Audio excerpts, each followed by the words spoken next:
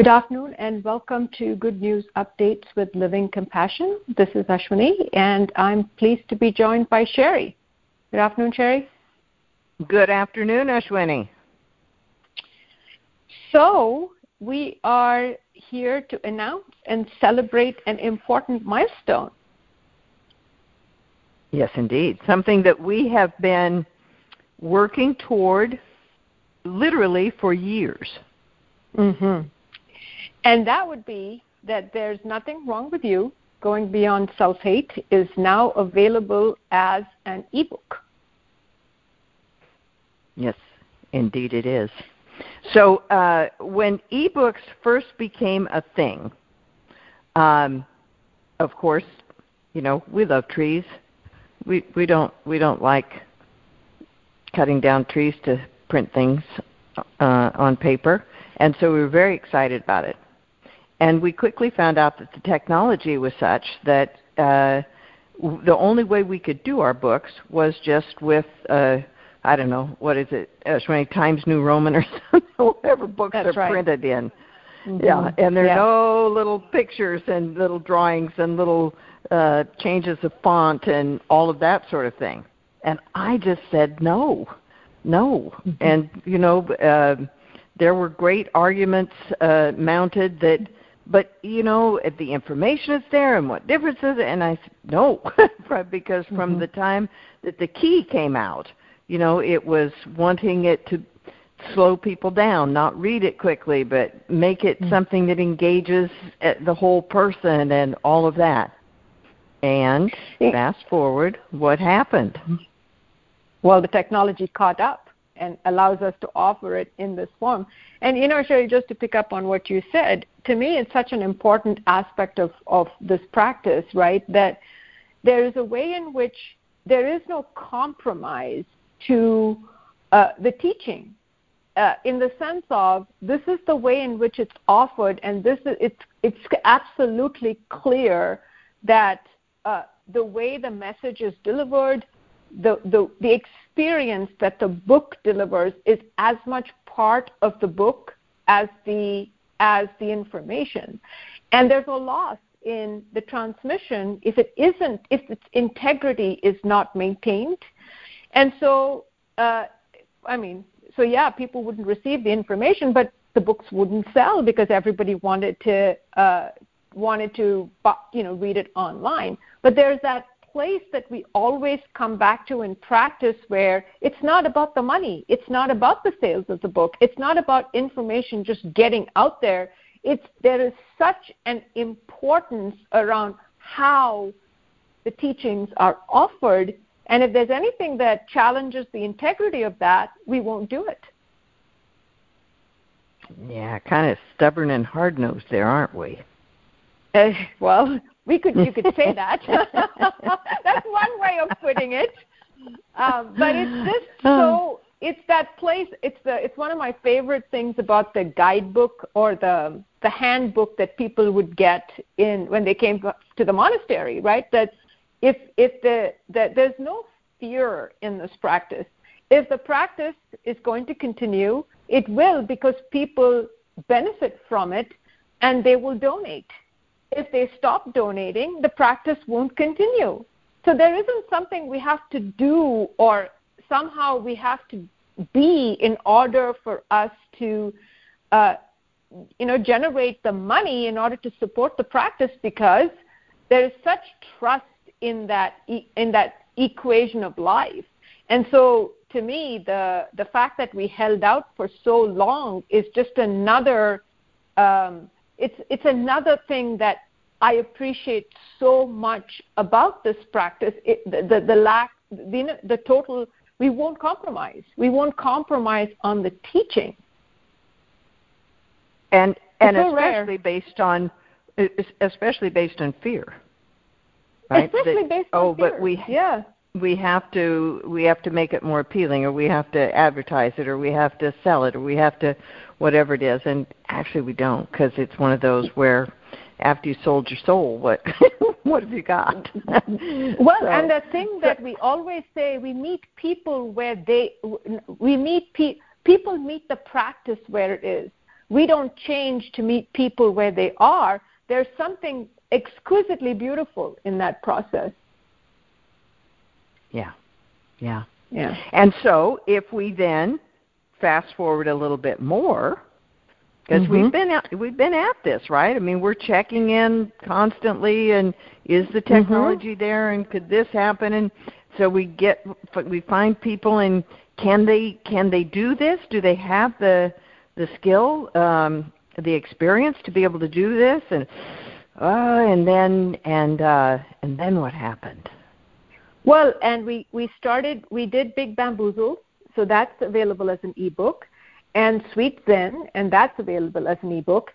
And then, that's sort of when the pandemic hit and there was supply shortage of paper, and we really needed to sort of, what would you call it, light the fire under the project. And this whole move to SQUIM and orientation of wanting to take care of the planet and move away from,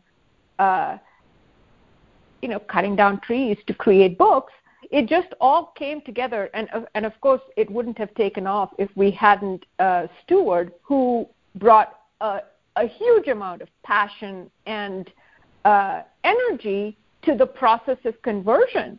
I mean, that's part of what was required, right? The technology had to be there, the willingness had to be there, and somebody who could manage the 1,000 details that go into creating something like this also had to show up. And so there was the perfect storm of the developer, the steward, and of course, a slew of people in Sangha who are testing the book, that are participating in that process, that came together. And now the book that defines this practice is available to be read electronically, completely preserved in integrity with the font and the pictures, the little and pictures, everything else.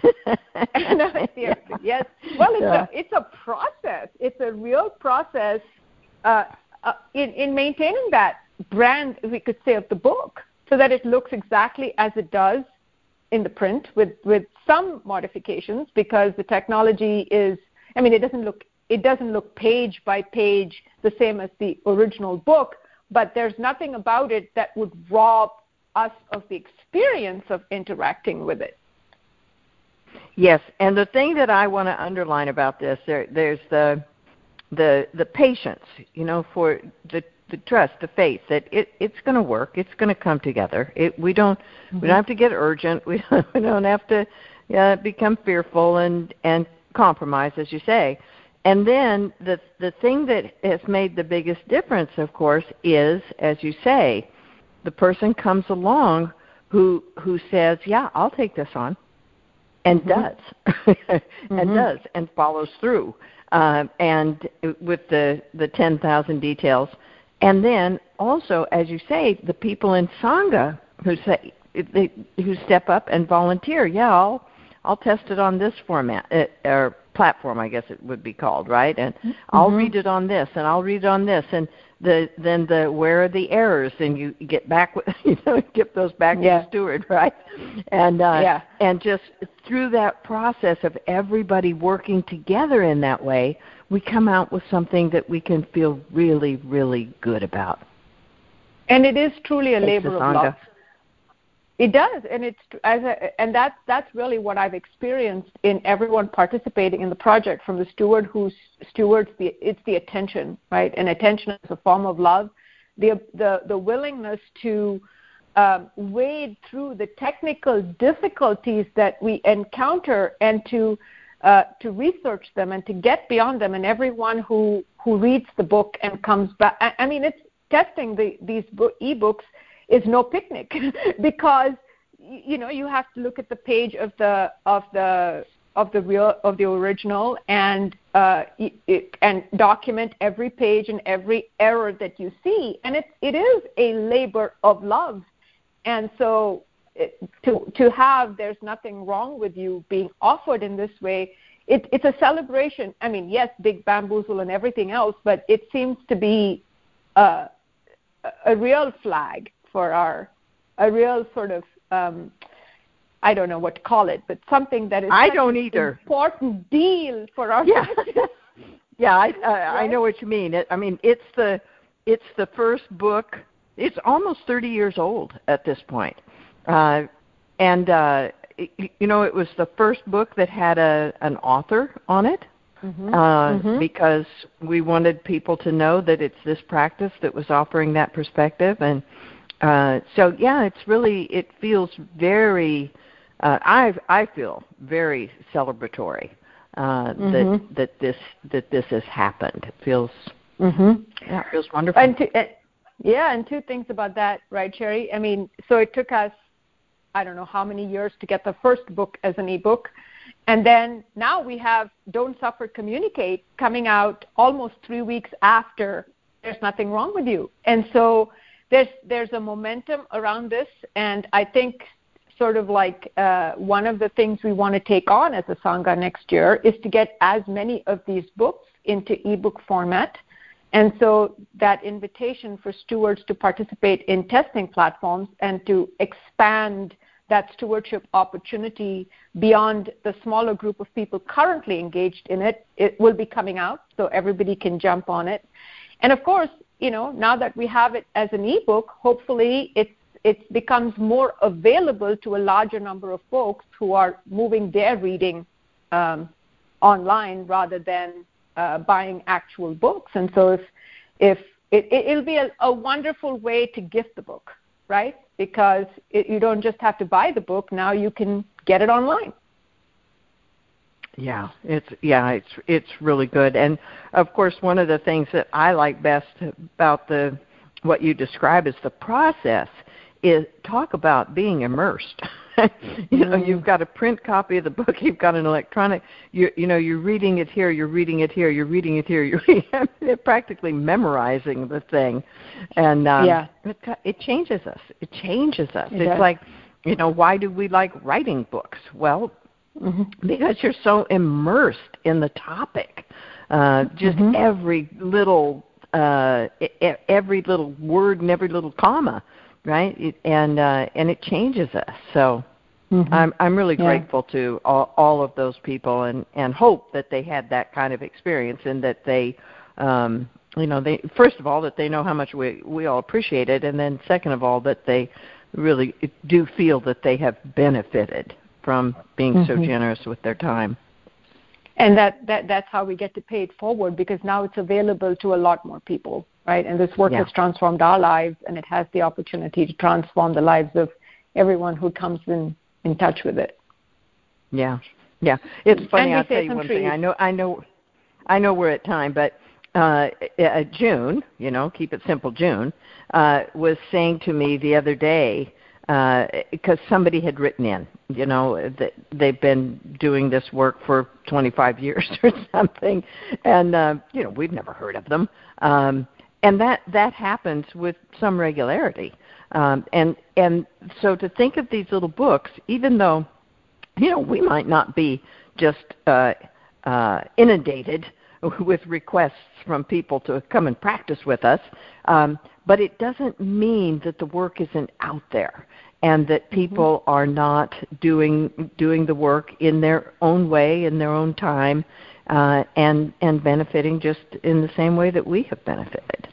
So, and it's really about knowing that the work exists, right, Jerry? That's the other point you were making, which is if you know it's there, then that offering that knowledge itself is planting a seed of transformation. Yes, and one other thing about that, we get requests regularly from people in jail, in prison, wanting copies of the book, and we have been singularly unsuccessful in getting books past whoever it is who is in charge of keeping things out of the prison. They just won't let the books come in, and there's this whole rigmarole you have to go through to try to get a book there. But there are computers, and so that's my hope too, that this will be an easier way for people to share it. One person gets a copy of the book, and all kinds of people can share that book in that kind of situation. I'm not advocating that. Please don't buy the book and then send it to everybody you know. it is one of the ways that we support our practice. But in those kinds of situations, homeless shelters or places like that people could have access, that's exciting to me. Mm. Yeah. Well, thank you. Thank you, and let's celebrate There's Nothing Wrong with You. And thank you, everyone, who participated in getting that book out. Making it happen, yeah. So grateful. All right. Thank you, Ashwini. Thanks, Sherry. Mm-hmm. All right, I think that's my cue. Good afternoon, and welcome to Open Air with Sherry Huber. Good afternoon, Sherry. Good afternoon, Michael. That was your cue. We forgot to say, and now we'll turn it over to Michael. Son of a gun. There are a lot of details to remember in this here life, aren't there? Yeah, well, we all do our best, pay attention, and it all seems to work out, so that's good. It does, doesn't it? Yeah. Okay, good. Yeah, and what dropped in as you and Ashwini were talking is I got the sense of the books from our practice just hitting the internet, like right now. So it's great to hear about the electronic versions and what's coming. Yeah. Yeah. Connecting, yes. And I have announcements here. All right. A new email class starting November 29th will explore the practical and spiritual questions around acceptance. What is it? How is it the foundation of spiritual wisdom? How do we apply it amid identification and pain? The 3-week class will include 3 Sunday workshops,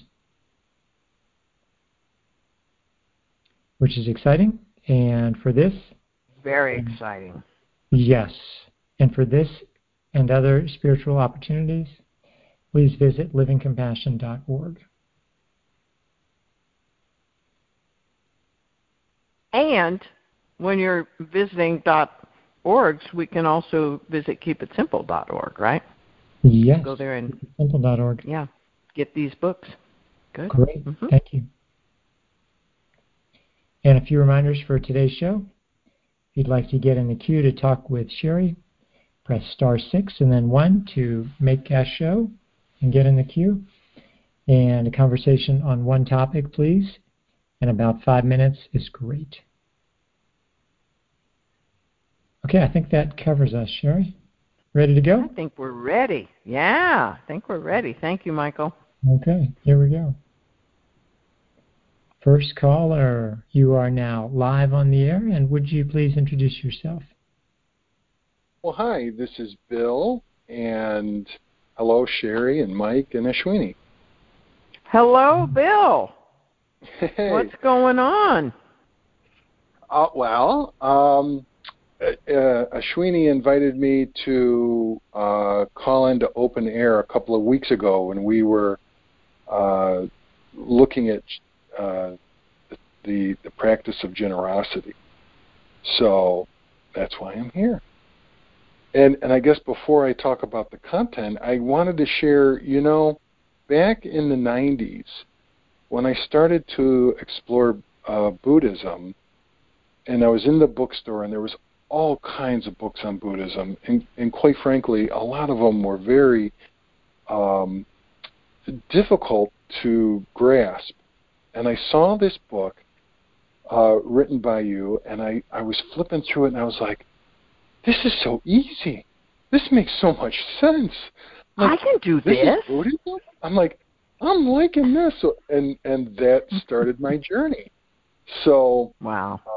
The whole format and the way, and even, like you said, the font, everything that made your books the way they are, they just made it so inviting and so welcoming to just begin and to begin practice. Yeah.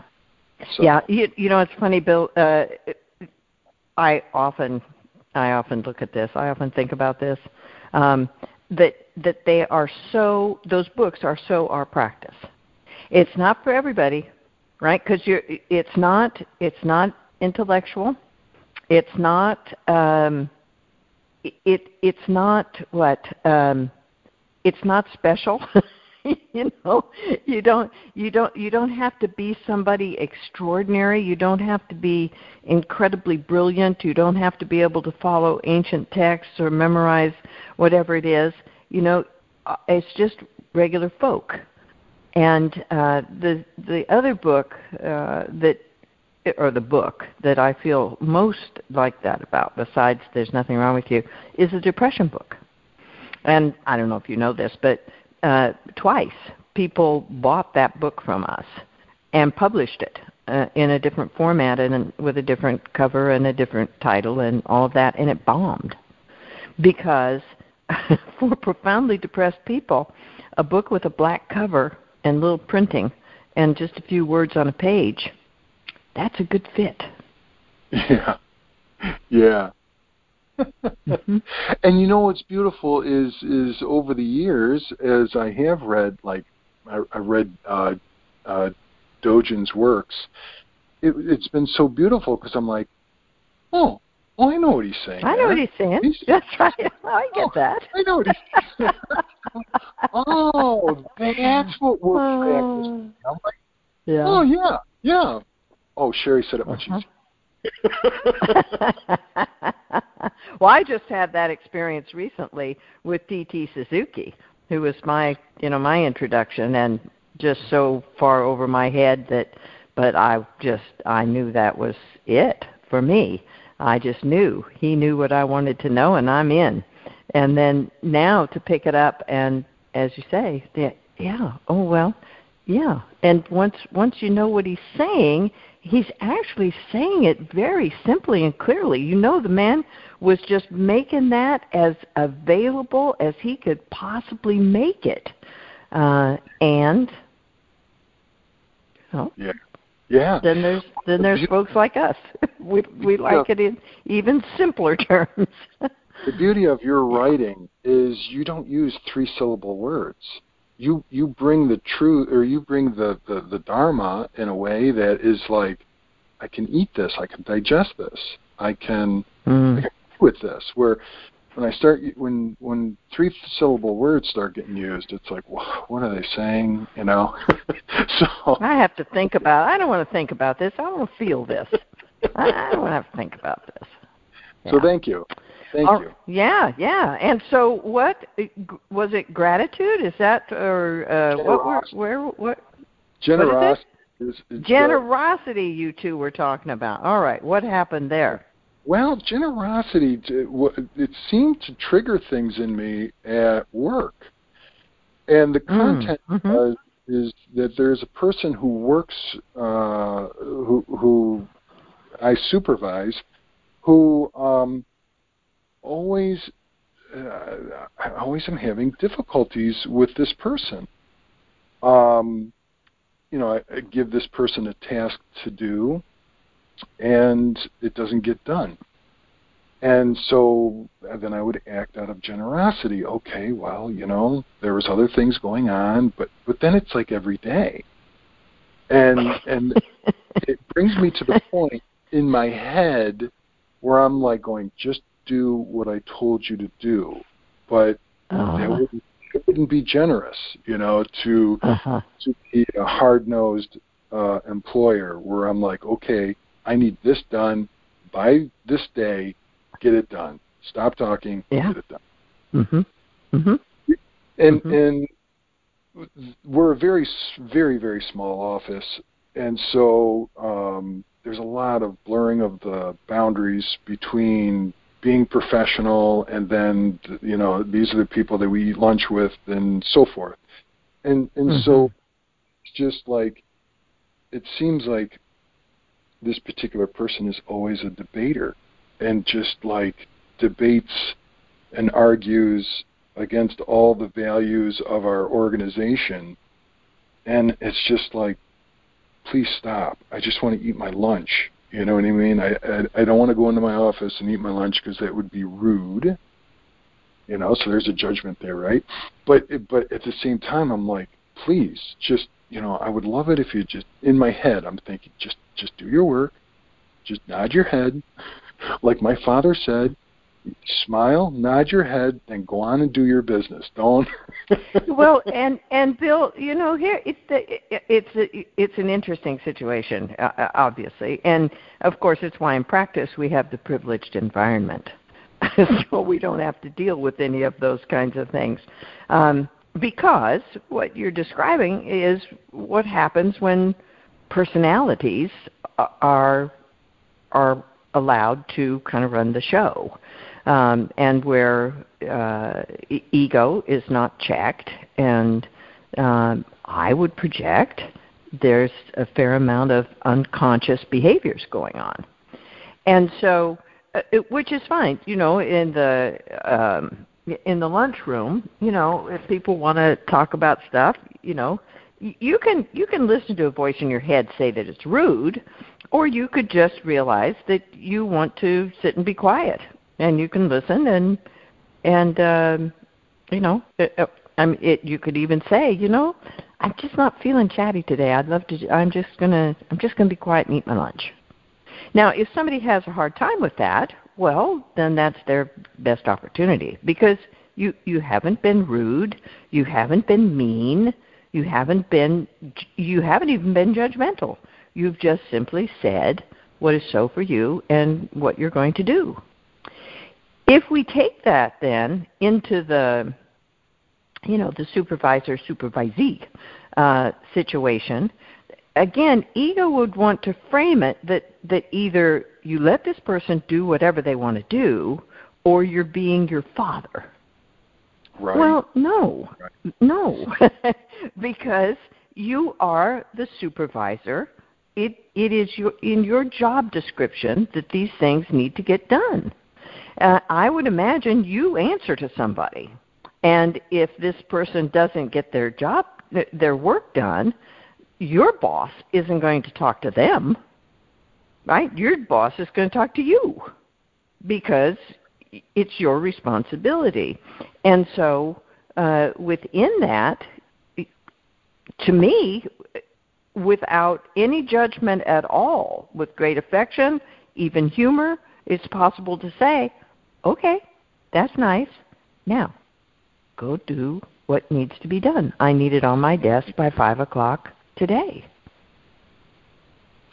There, that's it. Well, okay, fine. I'm just saying you need to have that on my desk at 5 o'clock. Now, we're through discussing it. That's within your role as a supervisor. Now, what you've got going on inside you is going to be what you are listening to and perhaps believing about the situation. But that doesn't have to have anything to do with those simple statements. Right. And at one time I was an executive director for a manufacturing facility. I would have never behaved the way I am now. There's this sense of the organization I work for now. There's this sense of generosity and kindness that goes beyond what seems Bill, functional. Bill, here's the thing. Here's the thing that I'm going to ask you to do, and that is to look at the definition of generosity and kindness.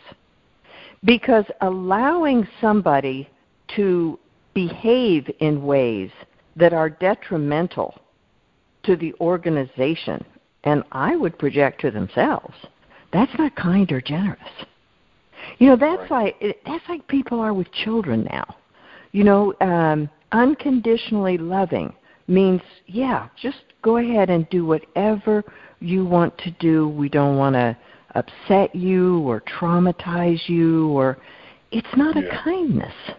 Right. If you want to play in the street, go play in the street. No, you don't do that. That's right. No, you don't. You don't throw your food at the table.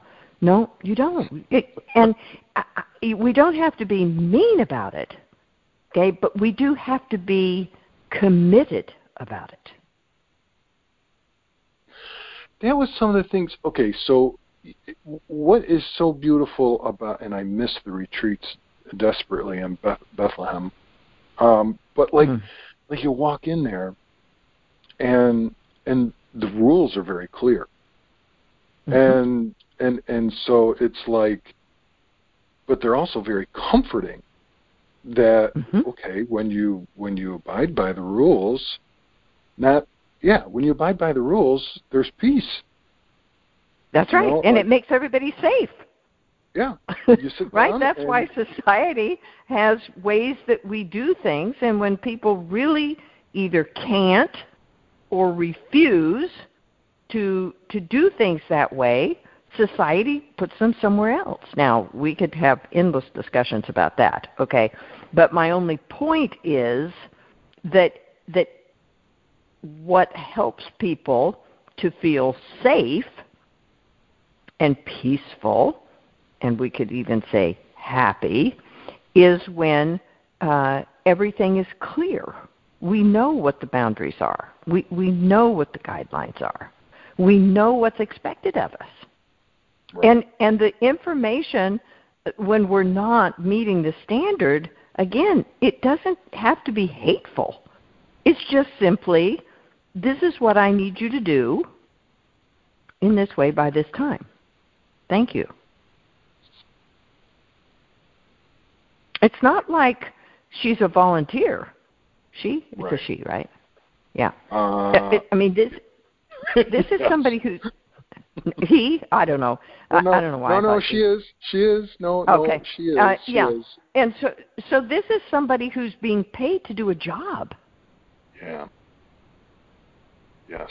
So my encouragement, Bill, is for you to look inside at what the voices are telling you constitutes kindness, constitutes generosity. Yeah. Because if those are skewed, then that's there to cause you to suffer. And I would say down the road, it's going to cause her to suffer too. Because eventually what tends to happen in these situations is it just spirals out farther and farther and farther until finally somebody needs to call a halt to it. And then it does seem mean. Yeah. It's been fine. Why are you acting this way now? Yeah, you're right. Because what you're saying in terms that I've recorded about is like, it just seems like the boundaries keep breaking down, and I'm like, that's right. I guess that's just it. Passive, it's passive management out of this misunderstanding of what generosity and kindness is. Because and it's the same with parents, right? It's a misguided notion of what love is. Love is not just letting people do whatever it is that they want to do. Not if you're the parent, not if you're the boss, not if you're the supervisor. That's not what the role is. If you're friends, and you want to be that way with one another, that's great. You're both grown-ups. That's how you want to be together. That's great. But when you're in a different kind of role with somebody, it's not going to work. Yeah. Because people what you're hoping is that she will magically get it, right? By some kind of osmosis. You're going to be kind enough and generous enough with her that eventually she's going to go, she's going to wake up and go, oh, yeah, that's what he's doing. Oh, yeah, I need to hop on board here and do that. No, it's not going to happen. Yep. And it's not her fault. Yeah. Yeah. Wow. Mm-hmm. All right. Well, good.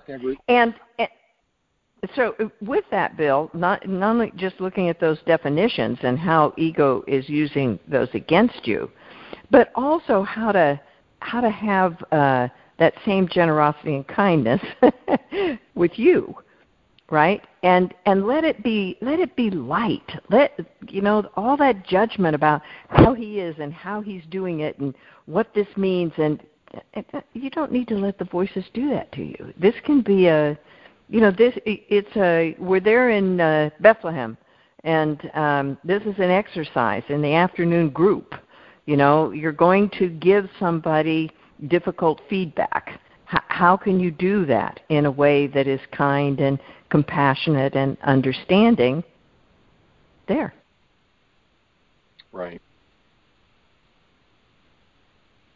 Wow. This is very empowering. Not in a bad way. No, it's good. Wow. It's good. Let us know, okay? Let me know how it goes. Well, thank you. As always. Well, you are so welcome. Anytime. Thank you. I don't know what else to say. I'm just filled with joy. I got a smile on my face. I'm like, yay. Me too. Me too. That's a good deal. So thank you. All right. Take good care of yourself, Bill. All right. Bye. Bye. Thanks for joining us, Bill. And Sherry, I found that conversation just fascinating, to untangle the conditioning about who and how I should be and what the roles are. It's just fascinating to see how the conditioning works. Yeah. Well, and I can only project that as a parent, you know some of these places really well. I mean, that's a line that parents really have to walk. When in this situation, what's appropriate here, and what is kind, what's most helpful, to this child, what's most helpful to this employee, what's most helpful to. Mm-hmm. Yeah, and I think when you frame it as a role, it makes it easier for me to do sort of, quote, the right thing as a parent. When there's not a personality involved. Yes. Yeah, because if we're just two people, then again it gets easy for ego to confuse us. Well, but you don't. What gives you the right to? Or what? How come you think you know more about that than somebody else does? Or, well, I can see his point of view. I mean, he doesn't want to. But then when we realize it's a role, then what are the guidelines of that role? What are we here for? And yes, get easier. Yes, and I heard in practice once years ago the sense that sort of like life is depending on me to do the right thing with these kids because they're going to go up and go out in the world, and it's sort of my responsibility to do my best in that role. Yes. So I just had an experience like that, Michael, where I was with somebody who is in the process of raising a monster. Wow. In that permissive way, just no standards, no rules, no requirements. Just whatever you want all the time, and I think that is such an unkindness because that child is not always going to live at home, and other people are not going to like that child, and they are going to be mean to that child, right? Yes. And so it's not. Yeah, it's not generous. It's really not. We kind of have to buck up in the moment and do the thing that feels hard to us in the moment. But when we do that, it's like all of practice, right? That's when we go up against ego in any moment. The result of that is going to be good. Yes. Yes. Mm-hmm. Fabulous. Thank you, Sherry. And thank you. We're going to hear from our sponsor, and then we'll come back and talk with more callers. All right. What if you lived with your soul as your pilot? What skies would you fly? How wide would you open? What would you sing if you gave voice to your beautiful heart? This great song by Trish Bruxford Culligan invites us to give voice to our hearts. Simply Celebrate offers you a variety of ways to express your heart. And one of those is by celebrating the people you love. Our one-of-a-kind customized celebration books are like magic mirrors that reflect all of the laughter, adventures, and delight that friends and family share. Clients tell us that this is the best gift ever. Give voice to your heart and give a gift of love that lasts a lifetime. Visit simplycelebrate.net and turn ordinary days into an extraordinary life.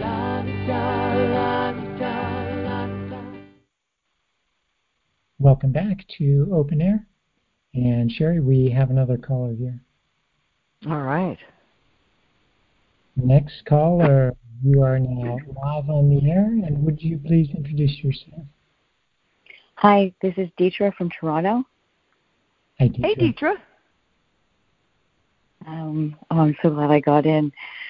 Well, I've been really looking at the relationship between the body and movement and peace in my mind. I had an injury, and so I haven't been able to exercise in the past 4 weeks, and I've noticed that the anxiety and the panic is coming over just basic life chores. And saying it out loud is really, really helping right now, but it's been very difficult. May I interrupt you right there? So the anxiety over basic life chores. Say a little. You mean that even those kinds of things you're not able to do with the injury? I'm able to do them. I'm able to do everything, but it's that because I'm not exercising or moving around, or I'm thinking this, and yes, I have a certain degree of pain in myself that making dinner and putting the kids to bed, just everything gives me, or just things at work, everything's just giving me these panics, and I'm taking it on my family, and I really don't. I don't want to be like this. And so, is it the level of discomfort in your body? Is it the anxiety that's there because you're not able to dissipate that energy in the way you have in the past? Is it the pain causes you to kind of lash out at people, or what? How does it all work? These are very good things to consider. I believe it's there's a certain degree of the energy being trapped. It's also gotten darker now in the northern hemisphere, and that we changed the time, so now it gets darker earlier. So a lot of I guess it could be just sad at this point even, but the pain isn't really bothering me. It's more that the getting out and moving that energy around and not being in the house, working from home also, always being at home with the 2 small children. I mean, I'm not the only person right now who has this problem. I know that. Well, you're the only one. You're the only one in your life having this problem. Indeed. So Indeed. It's valid. Thank you. Yeah. So all of those things together, and I'm guessing that in normal times you would, even with dark and that sort of thing, you'd get on a treadmill, or you would go for a run, or that sort of thing, and dissipate a lot of that energy. And you're really not being able to do that, so it's just building. Yes.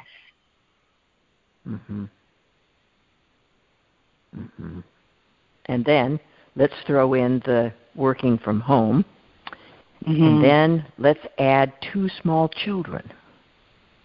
Yeah. One who's yelling at me right now. Because you're on the phone and you are not giving proper attention. Yeah, it's happening. Yeah. And so when we talk about it like this, do you have kind of a lot of sympathy for her? Oh boy. Yeah.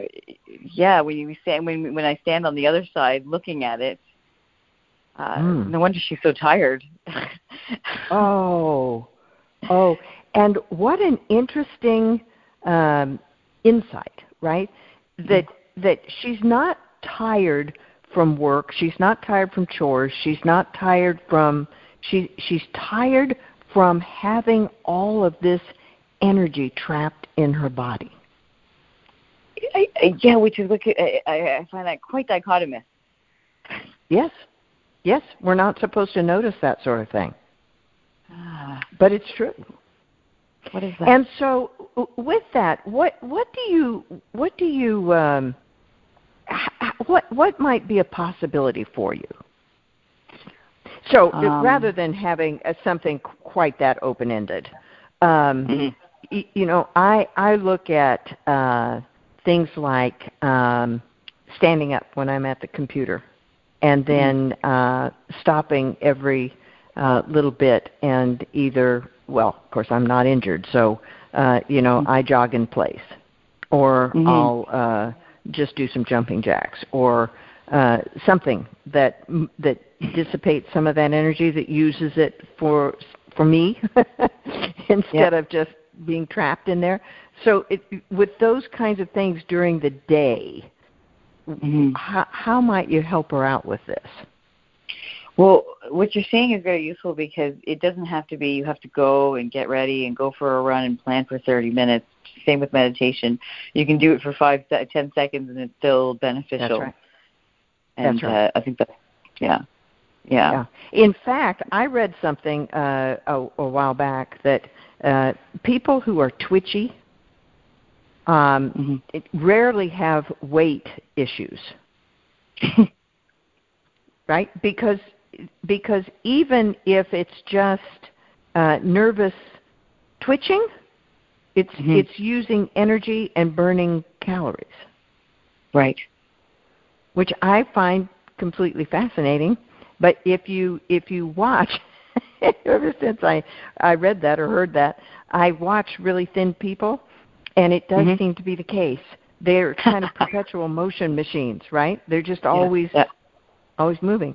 And so maybe to bring some more of that in, and different kinds of movements, something that actually helps your body heal, rather than something that might actually injure you more. Yeah, I tried swimming yesterday because it's low impact, and it felt amazing. It felt absolutely amazing.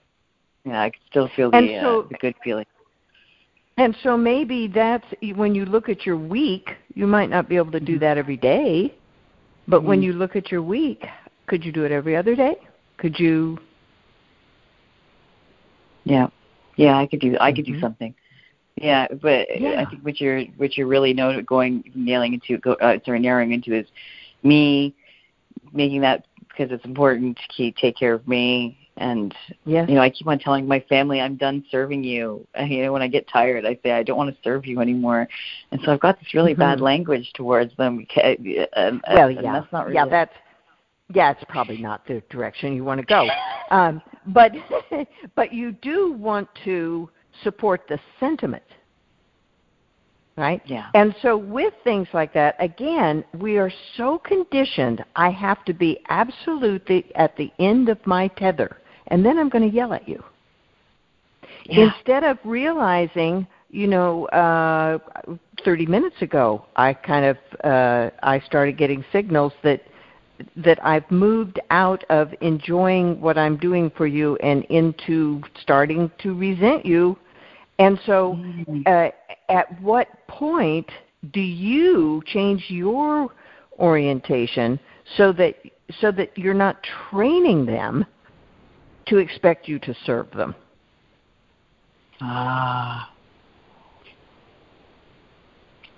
Because we do that, right? We train people in these ways, and then when they act the way we've trained them to act, we resent them. Oh, so true. Mm-hmm. Yeah, I definitely feel like you're in your previous conversation about creating monsters. Yeah, mine aren't monsters. Yeah. I'm pretty strict, but still, I get that. I certainly wait until the end of the tether instead of pausing earlier on, and that's what I guess that's what wears me down. Or wears the parent down. And there are so many ways to do it. I don't know, at whatever age a child is. They can be brought into the would you bring Mommy the, oh, thank you. That is so kind of you. Thank you for doing that. Yeah. And in that way, they're being trained in habits and orientations that are really going to serve them for their whole life. Yeah. Yeah. Mm-hmm. And it'll make them happier. Everybody wants to feel appreciated. They certainly like to feel valued and useful. Yes, absolutely. Yeah, and now that I've kind of graduated from baby to toddler to school age, it's they can do things for themselves. I don't have to do all of this. That's right, and they can do things for you. You can move it into being a team. We're all here. We're a family. We all do these things. Okay, now Mommy did this. Let's hear some yay, Mommy. Okay, and so you did that. Oh, yay, you. Okay, and to which again, moves that energy around. That's not stuck energy. That's moving into happy energy. Yeah. Yeah. Oh, I definitely derive a lot of energy from them. Mm-hmm. Or at least shift it around or get more positive energy going. Or definitely when we're together, working together. That's the thing. I don't think I don't have to be without them in order to relax, quote unquote.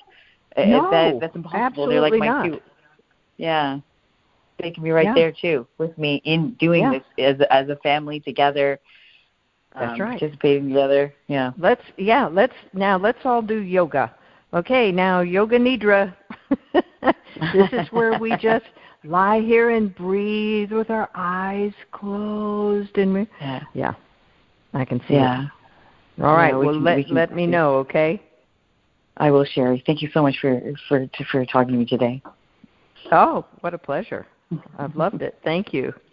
Yeah, All right. Go happy. Bye. Bye. Thanks for joining us, Deetra.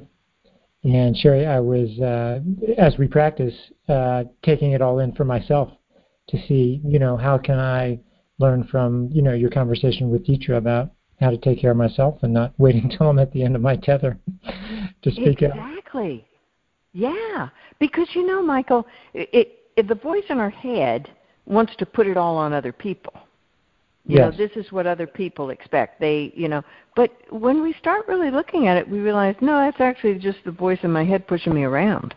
So, I can say of course, I live up here at the end of a road by myself, right? So it's easy to say, but say I didn't, it would be possible to say, okay, well, I'm going to take 30 minutes now and do some yoga and meditate. And it's not like anybody who would ever be around me would say, no, you can't do that. You don't abandon me. You can't leave me.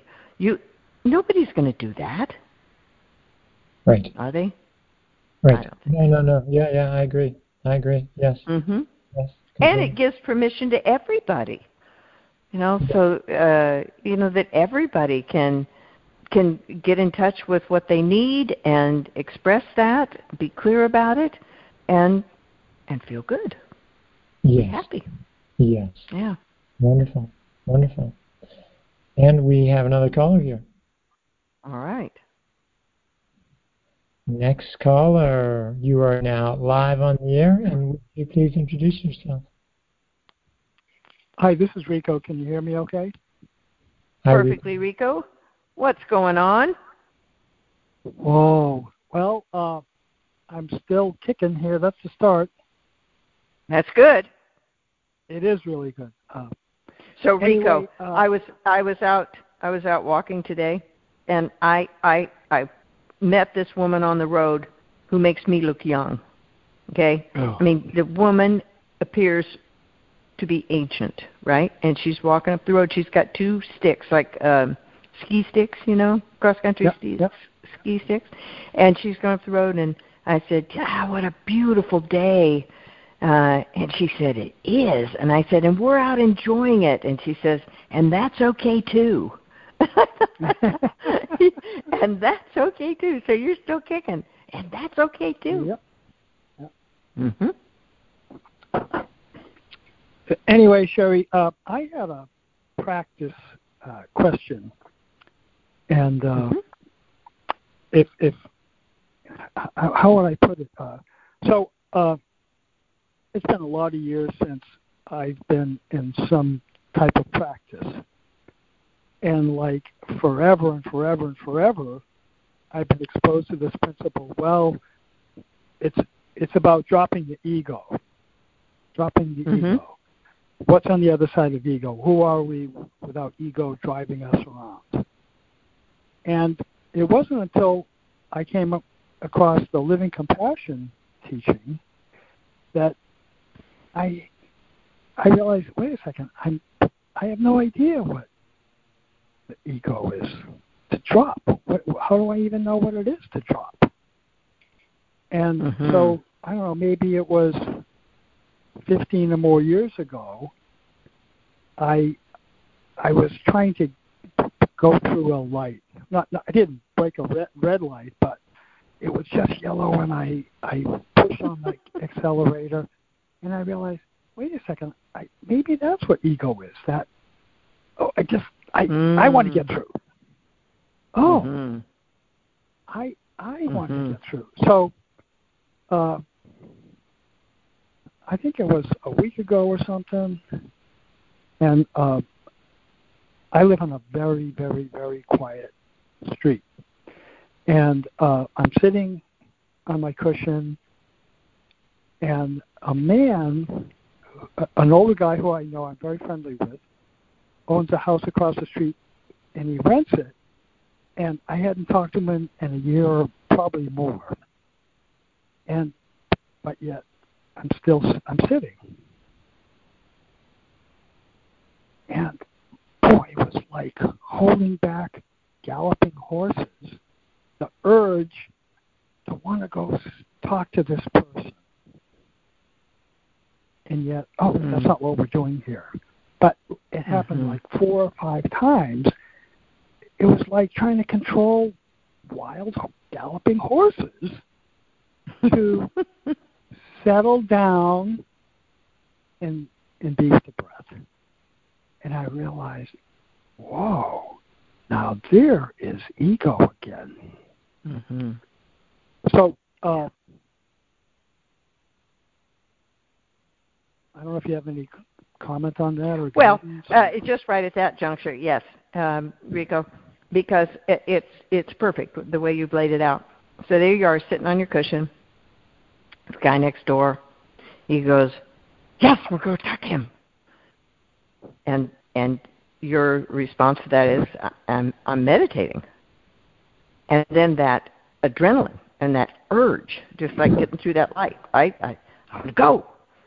And so what I think the difficulty that we run into in practice is interpreting things like dropping the ego as something to be done. And in fact, only the ego is going to want to take on the practice of dropping the ego. So what actually happened with you there is that you were sitting, and in awareness, you realized that rush of energy and that desire to get up and go talk to this guy. You watched it. You watched the whole thing, right? And then I don't know this, but I'm betting, because it would happen to a lot of folks, is that there is what gets introduced at that point is this notion that you have to somehow stop that from happening. That if you were the right meditator, the right person, then you would be able to control that, stop that. And that would be dropping the ego. But in fact, what you did was dropping the ego. The ego was there. It was on its program. It wanted to hook you. It wanted to get you off that cushion. And in awareness, there was awareness of that happening. And attention was going back and forth. When ego ran its number, attention would go to that, and you were aware that that was happening. Not perhaps aware that attention was on ego, but you were certainly aware of what ego was doing, right? And then attention would come back to awareness, and you would be sitting there on your cushion breathing. And then the adrenaline would hit, and attention would go to ego, and you would watch that happen. You actually never needed to engage with ego for a second. And it sounds like you didn't. Yeah, sounds like it. You know, I'm reminded of a quote, one of my favorite quotes from Joko Beck, and she says something, I don't know exactly how it goes, but something like, we don't really conquer the ego, we just wear it out. Yes. Yeah. And that feels like what happened in this meditation period. Like, that's right. You know, like, that's right. Ego, you know, you've been driving me so many centuries. Just relax. You know, if the bell goes off and the guy's here, we'll go chat. But for now, can you take a back seat? Yes, or not even that, Rico. You don't even need to engage with it to that degree. What you did was ignore it, and exactly. that is the death of the ego. We don't have to get rid of it, fix it, change it, change ourselves so that it doesn't. It can do whatever it wants. We just ignore it. And there's nothing to feed it. And eventually it falls away because there's nothing sustaining it. But every time we try to do something, even something as supposedly or that sounds as spiritual as dropping the ego, we're engaging with it. It's like saying to somebody that you bicker with all the time, right? Okay, I've seen what's going on in our relationship. I'm not bickering with you any longer. And they say something, I'm not bickering with you any longer. Well, actually you are. So on another aspect of it, so I've been sitting for a while, and usually the morning I'm kind of fresh, and there's more, what I would say, quietude at rest. Mm-hmm. And then later in the day, as I sit in the second period, there's what I call a spinning mind. Mm-hmm. A lot of the period. And what happens, if this is going on for years and years and years and years, when the meditation timer goes off, ding, ding, and I have this kind of like, as I bow and say the prayer, like, you know, Rico, I don't care about the spinning mind. I care about you sitting here and loving you no matter what arises. That's right. That's right.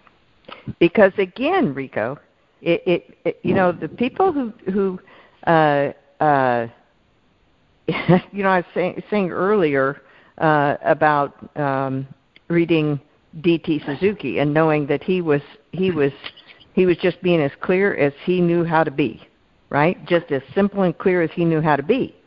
But if you don't know what he's talking about and you let ego interpret what he's saying, and then ego's interpretation becomes our practice, it doesn't help us at all. No, so with Zen, as well as with a lot of other, you know, this is just what people struggle with, but you know, what you're trying to do is get to a certain place. You're supposed to be having a particular experience. Now, you mentioned Joko Beck. One of my favorites with her is, you know, you're not sitting to have a particular experience. You're sitting just to sit with where you are. Yes. And if we buy into that, meditation is so that I'll get to a samadhi, blah, blah, blah, blah, blah. Well, somebody who wants to get to samadhi is going to be sitting for a long time because, there's a constant looking to see, is this samadhi? How am I doing? What's my mind doing? What's my mind doing now? What's my mind doing now? It's like, I'm not going to bicker with you anymore. If you want to make peace with the mind, you got to ignore it. Yeah, not want it to provide a particular experience for you because it's not interested in providing that experience. Mm. Yeah, it wants the attention, right? It wants to go out and find objects and make itself real, right? And so in that same way, that's exactly it. I'm sitting here, the mind is spinning. Now, again, Rico, if your life experience were that spinning mind, you couldn't be telling me about the spinning mind. What is actually happening is that you are sitting there in awareness, aware that the mind is spinning. Now, tomorrow, in your afternoon sit, just let it spin. Let it spin off. Boop, there it goes. And you are just sitting there in awareness. Now, the temptation to see what the mind is doing is going to be huge, and you'll watch that. But notice that you're watching it from awareness. Awareness is watching it all. Awareness is aware of all of it. What's there when we drop the ego? Awareness. Awareness. Yeah. And that seems to be a lot of my experience. Like, spinning mind. Yeah. Oh, okay. What's wrong with that? Yeah. Nothing is wrong with that. Yeah. Nothing Whoever is wrong said, with that. what if that's the deepest form of enlightenment? Spinning mind, and here I am rejecting it. So I have one more comment, if I can remember. I'm having a ever-increasing appreciation for the name of our organization, Living Compassion. And how that takes form is, I am in love. Mm-hmm. It's like, yes, I've had 2 exceedingly close brushes with the exit in the last couple of years. Very, very, very, very close. And yet, I am just in love with waking up, having tea, saying hello to everybody. See what the weather's doing. Check on the trees. Check on the birds. Right, and it's like I adopted a cat, I don't know, 12 or 13 years ago, and he's really a grouch. He's an old guy, right? And he has bladder problems, and he's like me. We're like a good pair. But this might sound a little high-minded, but it's really my experience. I just love him like me. Like, here's the 4-legged flea bag Rico. Oh, and the 2-legged flea bag Rico is scratching the 4-legged Rico to feed him as he gets. And my grandkids, my grandkids, I just love them. They never talk to me. It's fine. I love them. It's perfect. And so, living compassion. Oh, compassion is living here, and it's everything I always dreamed of when I was a boy about having Jesus in my heart. Oh, right. It's nothing what I imagined it was going to be, and I hope my Italian grandmother isn't rolling over wherever she is. No, it's like. Well, we hope, Rico, wherever she is, she knows the truth of what you're saying. Yes. Mm-hmm. Yeah, because Jesus is in her heart, your heart, and the 4-legged flea bag's heart. And here we all are. Sherry, it's Take good care. Every day is Thanksgiving, isn't it? It is. It is the God's truth. I